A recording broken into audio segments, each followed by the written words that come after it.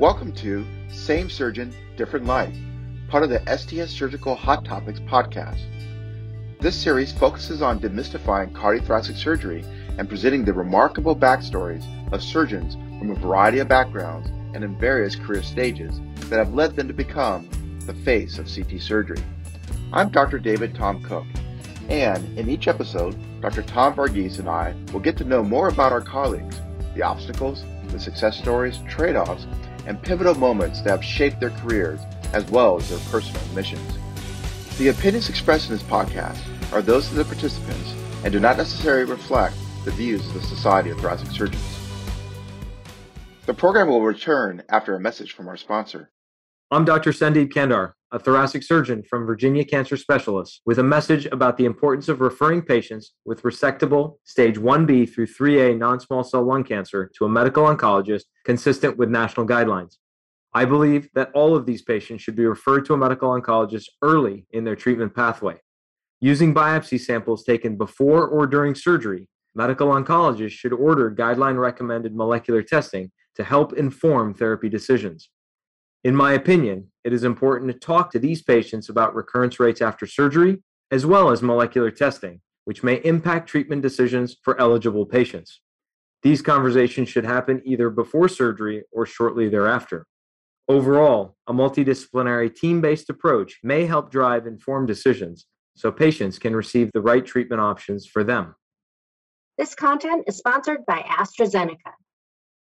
Welcome to another episode of Same Surgeon, Different Light.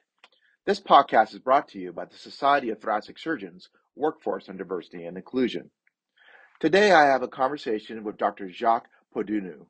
Dr. Podunu is an instructor in surgery and cardiac surgery at Harvard Medical School at the Beth Israel Deaconess Medical Center. He is a NIH-funded researcher and a staunch advocate in global health equity. We have a long, winding conversation that discusses his origins being born in France, moving to Ghana where he attended medical school, and ultimately coming to the United States. He is passionate about taking his expertise and benefiting the global community with cardiac disease. Please enjoy this incredible episode. Welcome to another episode of Same Surgeon, Different Light. Today I have with me the incomparable Dr. Jacques Podunu. Dr. Podunu, welcome. Do you mind if I call you Jacques? No, thanks. Yeah, please do. Well, thank you for joining us today.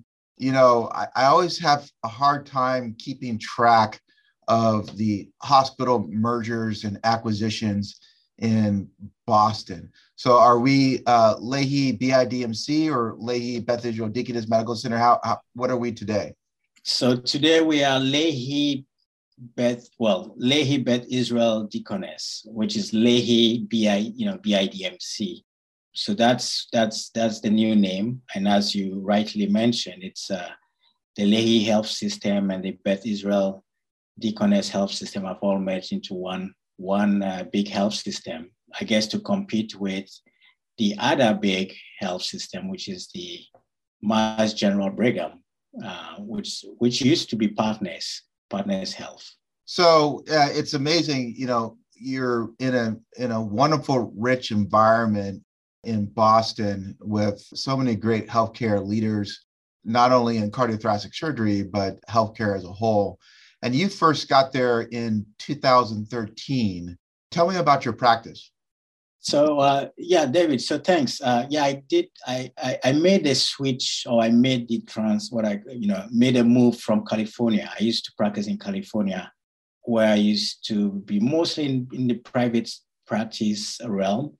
I was there for 5 years and then made a move to Boston in 2010, primarily for two reasons. One was I was very much interested in the global health aspect of cardiac surgery. And as we will discuss, you know, my background is originally from Africa. And so, you know, Boston was a great ecosystem for me to build the global health interest. And then secondly, I wanted to get back into the academic space, a bit more of writing, a bit more of, you know, research. And I was very much also interested in one day getting NIH funded, which was one of my big goals. Great. And we're going to touch a little bit about your your interest in global health and global surgery, which is really an exploding aspect of cardiothoracic surgery today in regards to research and eliminating rural disparities, especially as we're taping this during the COVID-19 pandemic. Those needs have been highlighted. But, prior to coming to Boston and by way of California, you were born in Paris, France. And tell me a little bit about your upbringing there. Yes. So, I consider myself an international gentleman, right? So I was born in I was born in France, in Paris, to a French mom and to a dad from Ghana. And interestingly, my dad's, how did my dad get to France, from Ghana? And so it happened that during the Kwame Nkrumah days, or towards when Ghana was getting its independence, France and Ghana developed a relationship in which the then French government said, well, we're going to provide 5 scholarships for 5 bright young students from Ghana to come and school in France. So my dad got a call one day, that, hey, in about 3 or 4 days, you need to get yourself a passport picture, visa, and you're heading to France for your studies in medicine. So that's how he ended up being in France, and that's where he went to med school. He's a cardiologist, by the way. And so he met my mom, and so here I am. I was born in France. So I spent 8 years in France, and then we moved back to Ghana, where my dad took up an academic appointment as a cardiologist and as Ghana's first cardiologist. So that's kind of the story. So it's amazing. What year did your dad and your family move back to Ghana? So we moved in 1971 was his first move to Ghana. He stayed in France for, I think, 12 years. He went there in 58. And so we moved back to Ghana in 71, 72.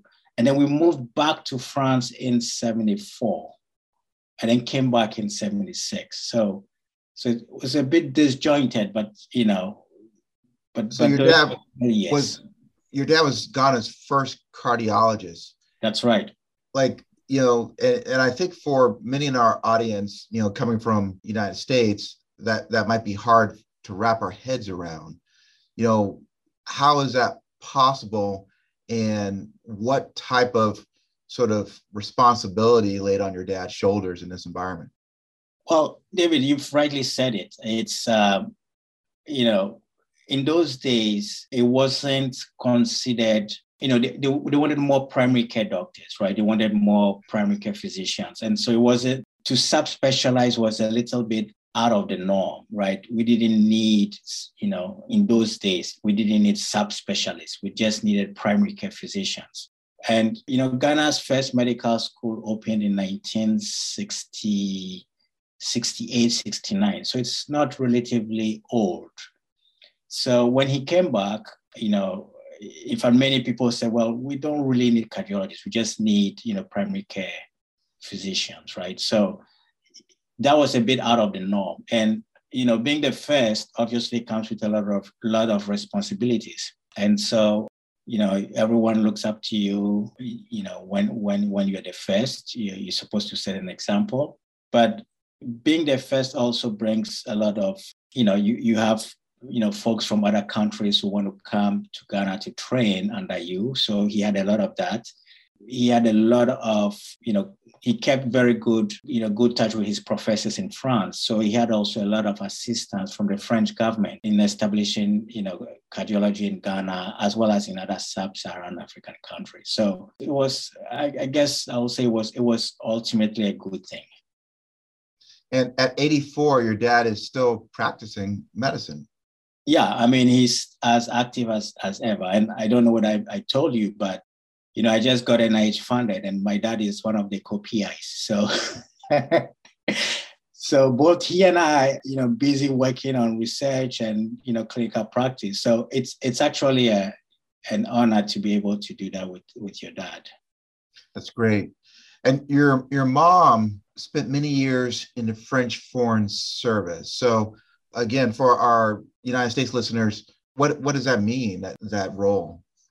Yeah, so I mean, I would liken it to being in the, same like in the US where you work in the foreign service, right? So you're involved in diplomacy, in bringing the good name of the US to the world, right? So this would be the same version where, as a diplomat, she represented the French government and its values, in Ghana. So yeah, so that's the simplest way to put it. But yeah, so she worked for many years until she retired in the French Foreign Service. So, you could see how your dad's career as a cardiologist could shape your career, as a cardiothoracic surgeon. But also in your house, you had a skilled diplomat. How did your mom's career and her approach to success within her career help you navigating your professional life and the obstacles therein, that those diplomacy acumen? Moms are always special, as you know. And, although I was, my dad, I looked up to my dad and he remains, my biggest fan. It was my mom who actually, she was behind me all, every day, with the books, with school. So I would say a lot of my shaping was done by both parents. My dad had I would say, a more laid back attitude. It was my mom who was more of the, the taskmaster in the house. Mm. But yeah, I think I cannot, overemphasize the importance of my parents in shaping who I am today. So it's amazing to have two great parents where you learn from both of them. And that's shaped a lot of my interest in doing a lot of global health work. When I see my dad, who I would emphasize that when he wanted to go back to Ghana, his then professor and mentor literally begged him to stay in France and take over his practice.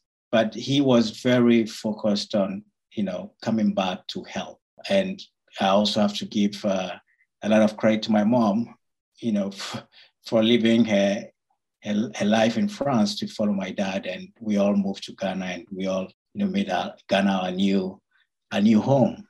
Mm. Well, you can't get mad at your mom for being a taskmaster because she can always claim diplomatic immunity. So, you did your medical training at your med school at University of Ghana. And here you are with two different worlds, one European, Western European, and one sub-Saharan African. And you describe how your dad, really kind of resisted that pull to go back to France to stay within Ghana. But you felt a pull to come to the United States. Why is that? Well, my dad spent over 15 years in France, right? That's where he got his medical education. That's where he got his training. And my dad was, he loved classical music. He was a Renaissance man. But, he did go back. There was a lot of burden on him to go back and to help establish cardiology in Ghana. I've always been shaped by, the fact that he put that as his overall, priority in terms of going back to help. Now, when I was in med school, I think towards my fourth year of med school, we had the opportunity, each of us had the opportunity to spend 3 months doing an elective, which is kind of similar to here. Mm-hmm. And so I took this elective in the US, in Texas, Baylor University Medical Center. And I spent 3 months there. I did a bit of cardiology, I did a bit of cardiac surgery. And then I went back to Ghana and I said, well, I wanted to go back and do my training in the US. I was really impressed by the, what I saw when I came here. And so I made a decision that upon finishing my training in Ghana, I hopefully, will make the trip overseas to get schooled here. Now, remember, my dad got educated in Europe, and so I chose to get my further education in the U.S. So that's how I made it over to the U.S. Now, over here, you started off at Johns Hopkins University, and you talk fondly of such early mentors as Duke Cameron and others at Hopkins. What was the sort of transition like coming from outside the United States to a traditional storied programs like Johns Hopkins? Yeah, no, I think that's one area I want to kind of highlight a little bit, because I think many of our listeners, come from diverse backgrounds, including some who've probably trained outside the US. I came to Hopkins in 1996. And, remember, this is the very early days of computers, Mac, and internet, And coming from Ghana, I had no experience with computers. I'd never, typed a Word document. I'd never done a PowerPoint presentation. So that's one of the challenges, right? Coming into a place like Hopkins, and I remember the first night of call, I was told to make the list, the famous list, and place the patients where they're supposed to be and their medications and their room numbers and their labs. And, a simple one-page list took me more than 2 hours to accomplish. So here's one of the challenges of, of having come from Ghana.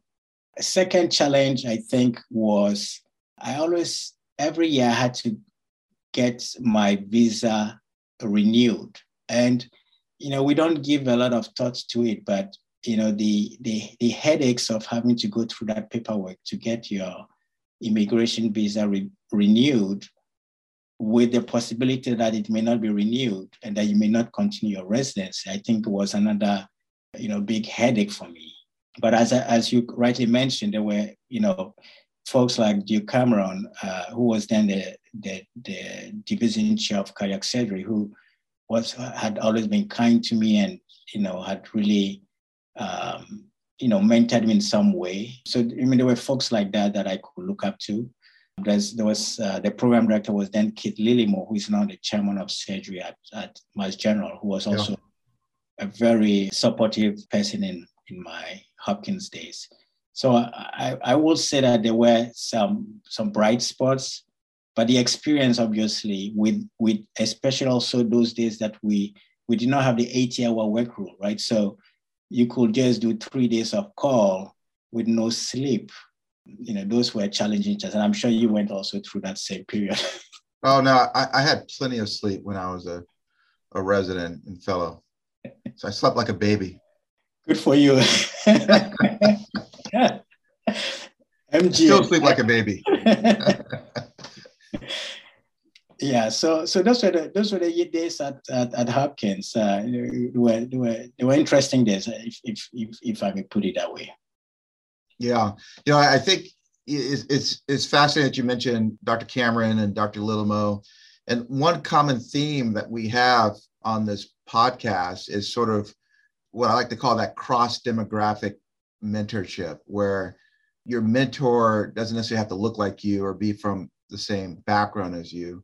I mean, your background is so unique, it's almost impossible to have mentors that mirror your background as you progress through your career. Yeah, so I mean, I agree with you. I think I probably will say I did suffer from not having, a mentor that had, kind of my background, that I could, pick up the phone and say, hey, you were an immigrant, you were here, how did you do it? So a lot of my learnings were kind of making those mistakes and, picking yourself up and, moving forward. Maybe, I wish I had, more folks like me that I could, pick up the phone and ask, how do you, navigate, how do you navigate your visa situation, for example? When do you apply? When do you renew it? Things like that. So so yeah, I mean, I think we need more, and that's what diversity is about, right? Is, getting more people that look like you or who've been through your experience to share that with you for you to grow. So yeah, so I would say I wish I had more of that, but we had other ways and means to get to that end. So as I mentioned, people like Duke were even to this day. I mean, we meet sometimes every 2 or 3 months and have dinners and we share certain experiences. So I think it's very important to have a mentor or to find someone. And as you mentioned, it doesn't need to exactly look like you, but having some of your experiences, I think, also helps in terms of not making those mistakes, which perhaps you don't need to go through those mistakes, right? To if you can avoid it. Let me put it that way. Now, you finished your general surgery at Loma Linda and went on to matriculate to the University of Illinois in Chicago for cardiothoracic surgery fellowship. Why cardiothoracic surgery for you? I mean, obviously your dad is a cardiologist, but what about the specialty? You had every single surgical specialty in front of you. Why CT? Well, I think the very early influence of my dad, pushed me towards doing something with the heart. Let me put it this way. From a very early age, when I was in, I guess, high school to early med school, I was reading EKGs for my dad, right, and making some money on the side. But that was his way of influencing me, right? Because what he would do is he would give me the EKG strip and say, look, read it and interpret it. And if you got it right, then, we kind of share a little bit of the money that came with that EKG read. And so I had my little piggy bank, or whatever you want to call it, right? And with monies from having read EKG. So I will say it was maybe a subconscious way of he influencing me into the field. And he also had a number of colleagues whom he went to school with, like Carpentier. Carpentier was his classmate.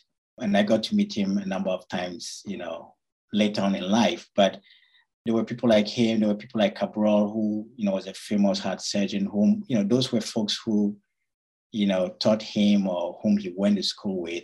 So there was a little bit of, subconscious, that's what I'm kind of going to do, right? I'm going to do something in the heart. Now, of course, I didn't want to do what my dad exactly did. So the rebellious way was to say, well, if you're a cardiologist, I'll do surgery, right? So that was part of the interest in doing surgery.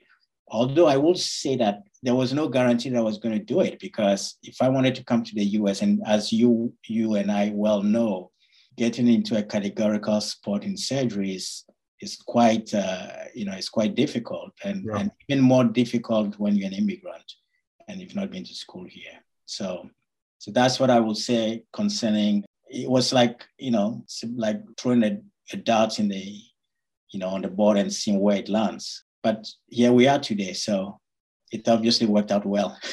So we're going to touch base on that, the concept of the foreign medical graduate in cardiothoracic surgical training, but you completed your cardiothoracic surgery fellowship at University of Illinois, and there you are in Chicago.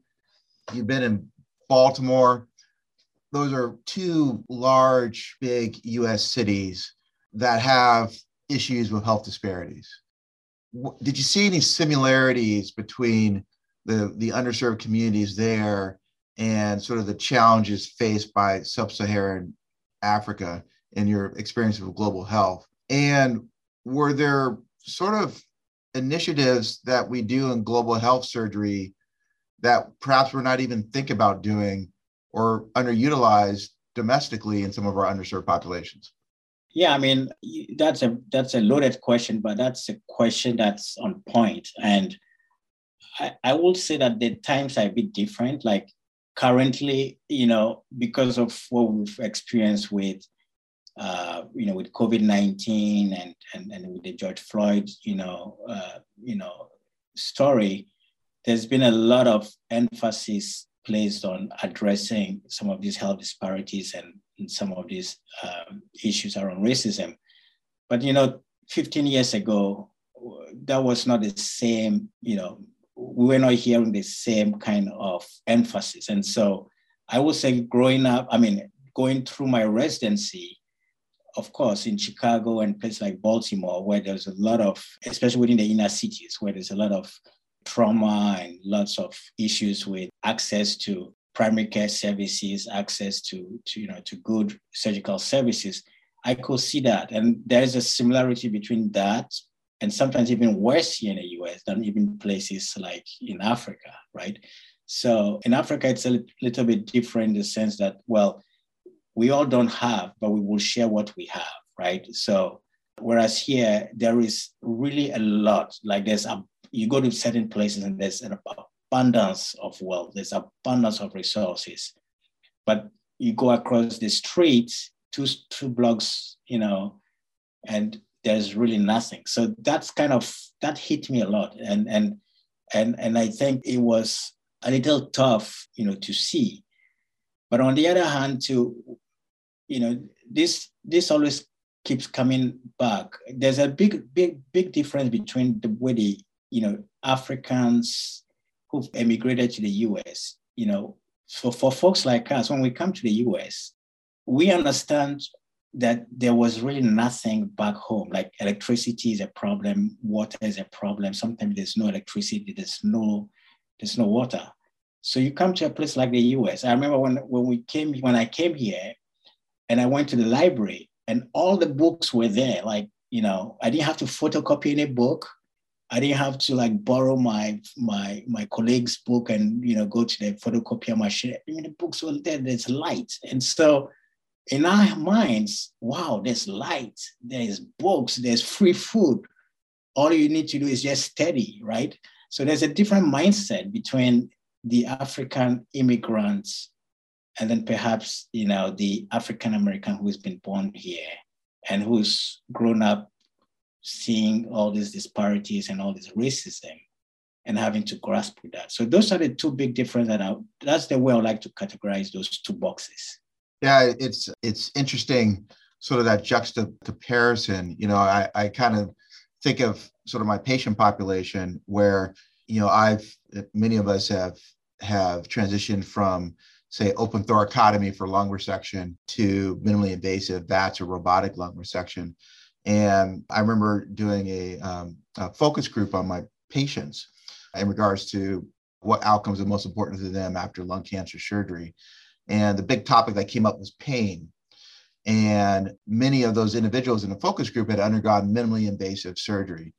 And, as surgeons, we pat ourselves on the back about we no longer cutting our patients in half to take out their lobes.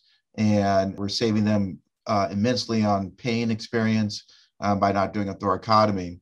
But the biggest complaint were from those patients who undergo minimally invasive surgery was pain. And the issue was that they had no point of reference of a thoracotomy. Their entire experience was the pain associated with minimally invasive surgery, and that pain was relevant to them. It's similar to sort of those two experiences.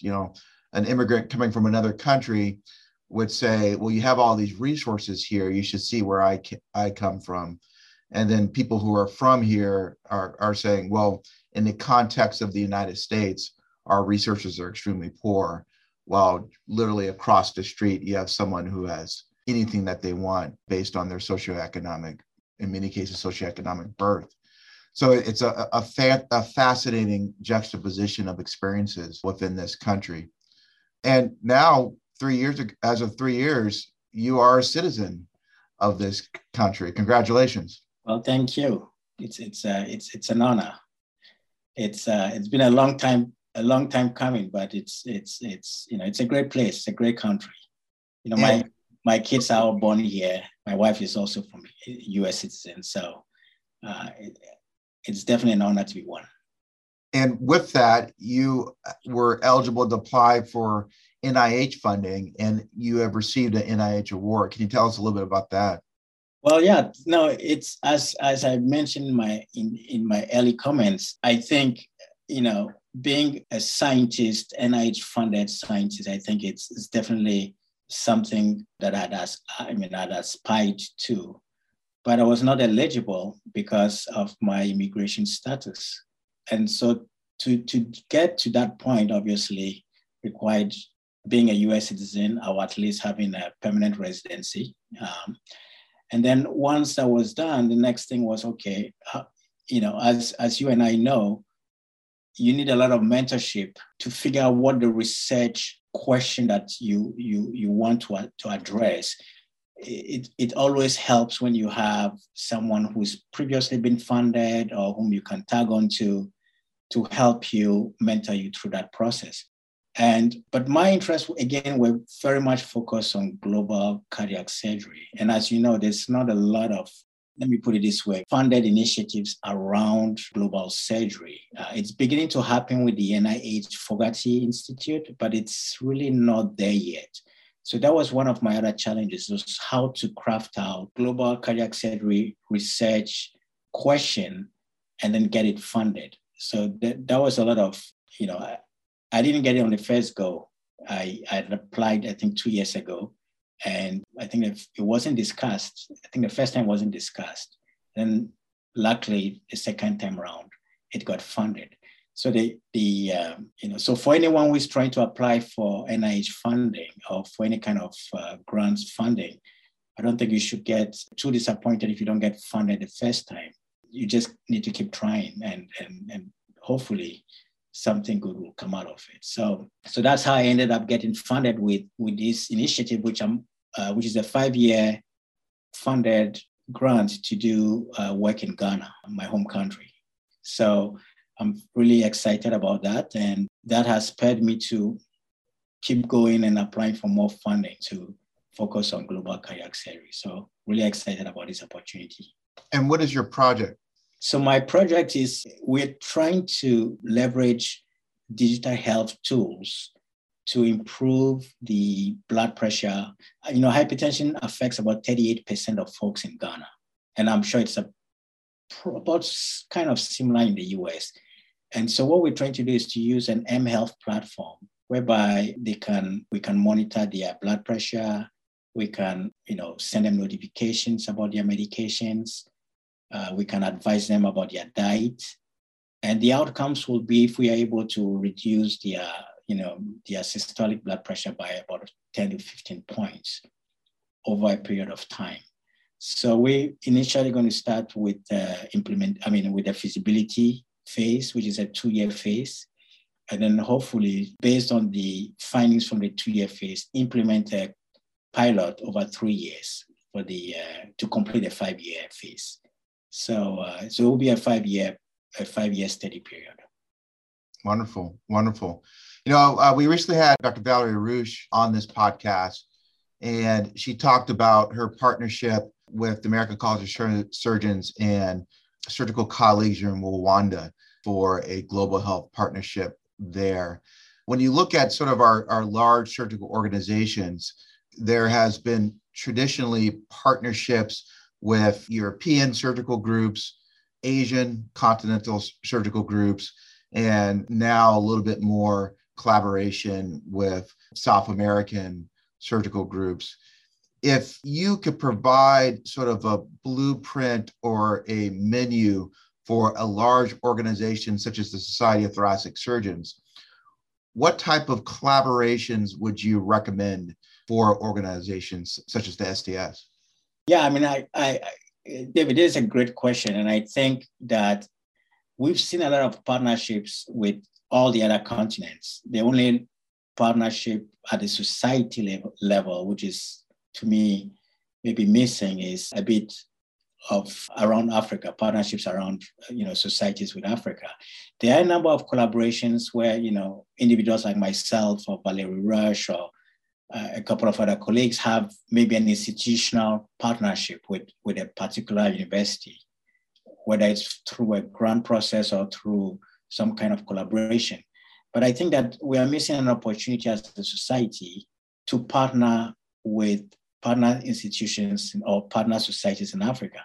Remember that rheumatic heart disease is the number 1 cardiovascular related surgical disease in the world. It's more than ischemic heart disease. It's more than all the other cardiac conditions that we treat in the West. Rheumatic heart disease is by far the largest, but it's also by far the least funded and the least, what we call the neglected of the neglected, right? So for me, this has been kind of where my passion is we need to fix this problem, and we need to advocate, and we need to get, the resources of our society behind some of these initiatives. So if there's any way I can help in that, I would love to. And I think that, my NIH funded work in Ghana, and I'm sure others have, collaborations and funded initiatives, but maybe some of this could be used as a pointer where we can, partner or augment some of that work at a society level to then improve, our presence in the continent. Then this last point I will say is that there's also beginning to be a lot of funding from the World Bank, from WHO to address some of these neglected diseases. So I particularly am on the workforce, the NIH workforce for rheumatic heart disease. And we are currently now looking at funding gaps for funding some of these, whether it's TB, whether it's rheumatic heart disease. And this is again where I think the societies, bringing their, the weight of the societies behind could really make a big difference here. So what advice would you have for, not only just junior faculty who are looking for a research avenue, but even young trainees, medical students, general surgery residents, cardiac surgery residents, and fellows?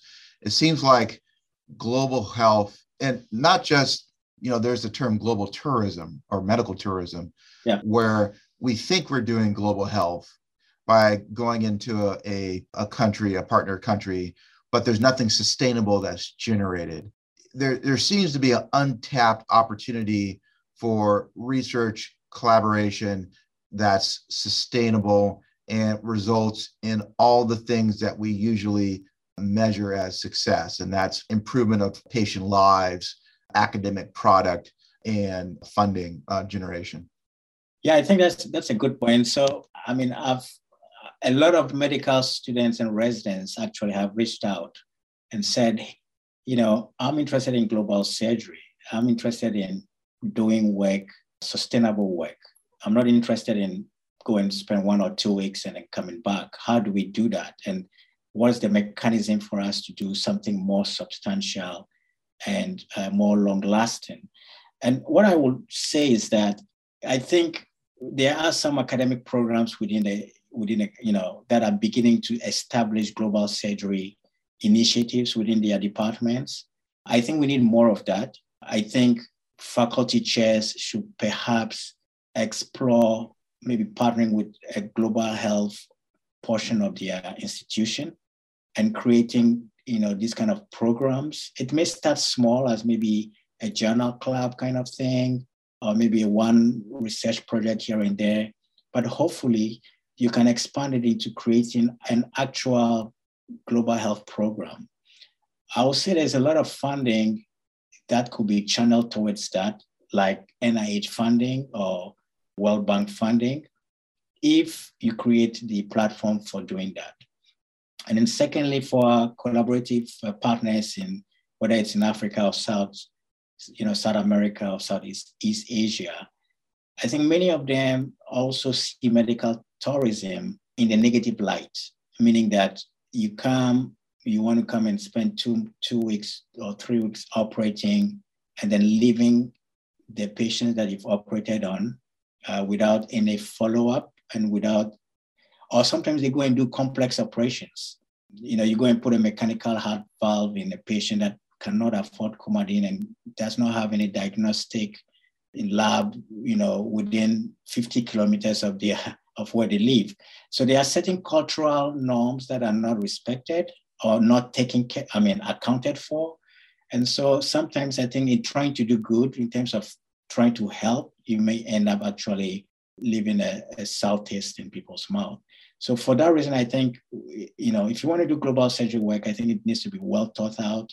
Find out who are the the folks who are doing work in that space, perhaps write a paper, collaborate on that, maybe make one trip, learn about the place where you want to go and do your research, come back, and then, it's a work in progress. Great. Your thought processes in global health are very nuanced and granular. And your journey as a foreign medical graduate is sort of that almost Horatio Algiers type story of success. As a program director, you talked about Dr. Lillimo giving you a chance and approving your position in the residency program there. Why should program directors in the United States consider foreign medical graduates for their programs? Yeah, I think that's, there are smart and good people everywhere in the world. And sometimes it's just that opportunity that you need. Many of our great surgeons or great, not just in surgery, but in other specialties, have come from diverse backgrounds. They've been women, they've been minorities, or they've been immigrants. And excellence comes in different forms, right? So the fact that someone is not from your part of the world or doesn't look like you does not mean in any way that they are less capable. It's all about opportunity. If you give someone the opportunity and you mentor them, I think they can be as good as who they want to be. So I will say to most program directors, and it's very common when you're applying for residence, and I know there are many immigrants, medical students right now getting ready to apply for the match. And, I remember in my time, I think I may have sent over 200 applications, right? To just wait for that one or two interviews. So I will, really hope that program directors, make conscious effort to at least consider one or two immigrant applications as part of their consideration for a categorical position. Too often we look at the immigrants pile as if they are good enough, well, maybe we'll give them a preliminary spot and not give them the opportunity to get into a categorical spot. And I think we should pay a bit more attention to be more intentional, I think, because there are some very, very talented immigrants that I've come across whom any day I think will make outstanding surgeons, but may not have been given that opportunity. Very well said. And I think it also highlights the different cognitive perspective that folks from abroad, different training paradigms brings to the table, different tools in the toolbox. So I asked this of everyone who's on this podcast, and so far everyone has answered. No one's abstained or given me the Heisman and ducked the question. So what do you see as the future of cardiothoracic surgery? Where are we going as a specialty? Yeah, I think you have to think about this question because many things are changing. I remember when I finished my cardiac surgery training, and I don't think I mentioned that to you, but I did take a year and I spent a year doing interventional, a whole year to learn wire and catheter skills. And that was very early in the days of transcatheter valves. And in my mind, it was 10 years before, now it's standard of care, but this was 10, 12 years ago. And at that time, I felt the field was changing. You needed to acquire other skill sets. Likewise, I think if we look back the next 10 years, I think the field is going to keep evolving. We're going to see more minimal invasive approaches to doing surgery, robotics, leveraging simulation in our training, bringing a lot of image-guided tools in what we do. We're going to have to learn about data science, artificial intelligence. We're also going to need to use tools like 3D printing into our toolbox. So there's going to be, I think, a multifaceted approach to the specialty. And so newer or upcoming cardiac surgery residents should, I think, keep an open mind as to where this field is headed. And we will see a lot of subspecialization too. I don't think there's going to be the good old cardiac surgeon that does everything. I mean, things have become so complex now and highly specialized that you're going to have to subspecialize and figure out early where you want to subspecialize. So that will be my maybe the next 10 years, I think that's probably where we're going to be headed. Well, Jacques, you illustrate an exciting future for our specialty, and you demonstrate an exciting present for our specialty. Thank you for all that you've done in global health and for our workforce for diversity and inclusion. And I'm excited to see the results of your NIH grant and see how that will improve the health of our patients and our community partners. Well, thanks, David. It's definitely been a pleasure and an honor to be on this podcast. And I hope that if anything at all, it will serve as a word of encouragement to the young and upcoming medical students and residents and surgeons who want to get into this exciting field of cardiac surgery. So thanks again. And it's been an honor. Thank you. So Dr. Jacques Podudu on our episode of Same Surgeon, Different Light. Thank you. This has been Same Surgeon, Different Light, a podcast brought to you by the Society of Thoracic Surgeons. Thank you for listening. If you like this podcast, please rate it 5 stars and let your friends, trainees, and colleagues know about it. On social media, you can use the hashtag #TheFaceOfCT Surgery. More information about the Society of Thoracic Surgeons is available online at sts.org.